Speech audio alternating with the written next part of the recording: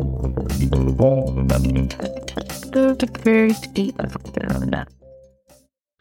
everybody, today I'm with Natalie McMaster, Lecturer in Education, University of Sunshine Coast, and Hugh, Shannon, Lecturer at ACHPER, Queensland University of Technology, who like myself are on the ACHPER Health Promoting Schools Committee.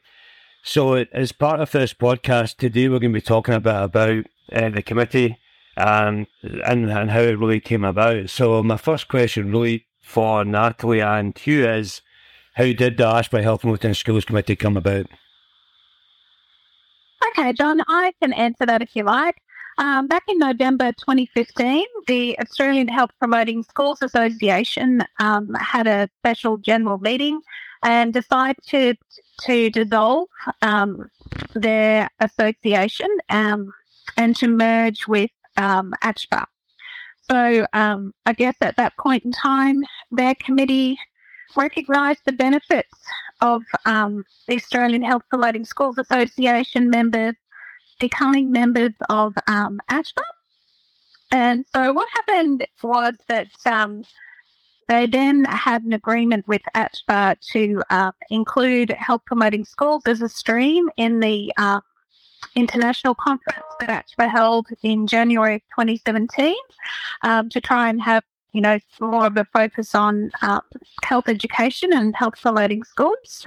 After the conference, the ACHPER National Board sort of recognised that we needed a greater focus on awareness of, and I guess the implementation of the health promoting schools approach in health education was needed to support our members and community. So in December 2017, we had the first meeting of the committee. Back then, it was called the ACHPER Active and Healthy Schools Committee, and since then we've decided to change the name to ACHPER Health Promoting Schools Committee to really align all with the focus, of our work. Yeah, and it's really interesting. When I first became involved in it more recently, you and others had done a lot of preparatory work and kind of groundbreaking work. And the thing that I remember is the Australian Health Promoting Schools Association. I remember using the framework and the models that they provided, and I felt it was such a strong, presence in our HP area, and it was interesting to see that it wasn't sustainable, but absolutely great for ACHPER that's now become part of what we do. So, obviously I know as chair some of the focus of the committee, but you've both been involved a lot longer than me. So maybe for you, what is the focus of the committee, would you say? Thanks, John. So the committee has a number of different things that we're working towards. And I guess one of the key things is that we're importantly extending the work of the former Australian Health Promoting Schools Association. So we're continuing that work that commenced with that organisation. And as part of that approach, what we're trying to do is to increase the profile of health education and within Australia, providing an opportunity for a platform for teachers to discuss opportunities for expanding health education, to provide resources, and also looking at ways in which we can plan for events and different projects that could support the work of teachers in schools. And importantly, it's an opportunity to go beyond education, the curriculum side of it, to look at more broadly health promotion across the school setting as well, and ways in which we can support the enhancement of health, not just for students in schools, but for a range of staff, including professional staff, teachers, and other key stakeholders as well. I think it's great that we've got this opportunity, and I think that ACHPER are really well placed because of the national network and because of, one of the, if maybe the only benefit, I guess, of COVID is that we've become a lot more connected in terms of distance through technology. And I think that ACHPER, with the wide network that we've got, this is a really good opportunity for ACHPER, where I think you'll both agree our subject area has been I guess the physical education is a more privileged part of HP, and this is long needed, I think, to help support teachers, schools, and as you say, not just the curriculum, but outside of the curriculum, to actually deliver health education in a more holistic way and in a more relevant way and sharing the resources and the support. So I'm very excited about what the committee can do.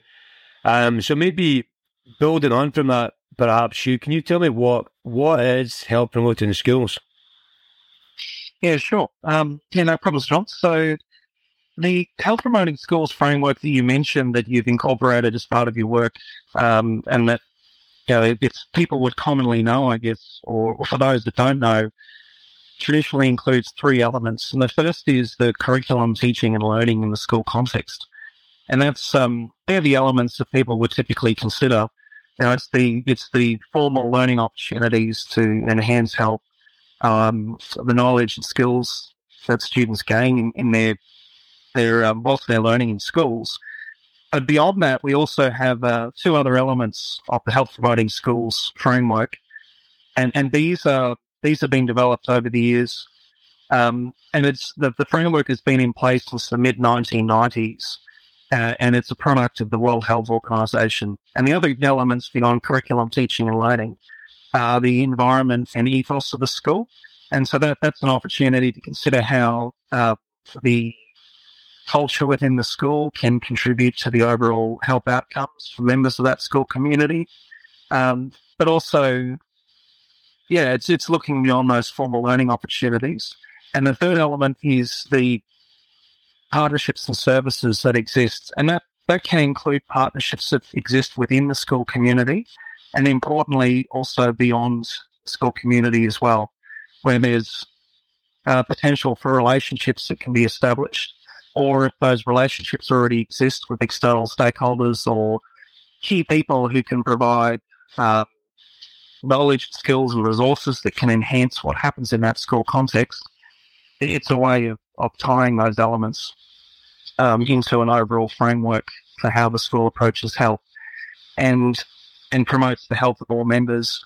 And the framework allows us to think of those opportunities as more than just ad hoc events or ad hoc things that occur. It's a way of systematically looking at the overall structure in the school. And that's what I remember as a former HPE teacher, using that framework you've just described there. I can visualize it now is quite clearly, and I used it for many, many years, and it was the three intersecting circles, and the fact that they are integrated, they're not taught separately, and it's very much a holistic approach to health education. So the fact that it's been around since the 1990s shows that it's got definite value, and I always remember it as being very applicable to the teaching context that I was involved in, and I'm excited to see what we can do with it moving forward, which leads me to the final question, which is what is the committee doing to strengthen teacher-school community understanding, which builds on from what you said there, Hugh. So maybe Nat could answer that one. So what is the committee doing to strengthen teacher-school community understanding? Yeah, sure, John. I guess one of the things that the committee did is, in consultation with ACHPER members and other members of the committee themselves that have a background in health and health education, we developed two documents to support the work of ACHPER and to engage more with health education in communities. The documents haven't been published yet, but one of them is a definition of health education in schools, because I guess the committee felt that we didn't really have a very clear definition of health education in terms of best practice, and looking at that, health promoting schools approach, and, looking at that whole school approach to health education. And the other document is the National Principles of Health Education. And so what we did with the National Principles is we turned them into a self-audit tool for teachers and schools to use to be able to evaluate the health education that's occurring in their schools in a format where they're really looking at, their practice, at, ensuring that what it is that they provide is sustainable, developmentally appropriate, based on evidence, those types of things, as well as the inclusion of the things that Hugh was talking about in terms of health promoting schools. So really looking at the school ethos, the culture of a school, as well as how they work with their communities as well to, to try and promote that positive, lifelong, healthy behaviours in young people or, people in school. Fantastic. Thank you so much. I mean, I'm really excited about what the future holds for us in terms of the work we can do as we start to develop the reach of the committee and building some of that excellent work that you've both been involved in for some time to set up. And, I think I'm always mindful as an academic, like you both are, about how we can make our understanding more relatable and transferable to what happens in schools. And, I think that's the thing. And I think looking at it, having been involved in this for a while, I think that, we're in a privileged position because we get time to spend to look at the international research, to digest it, and to really get deeply involved in a way that teachers and principals and other people in the community aren't able to do that. So I think I'm excited about how the excellent and broad experience in our committee can influence practice in the future. So no, thank you very much, both of you, for taking the time to have a chat today. No problem. Thanks, John. Yeah, thanks, John. Enjoyed the chat. Did you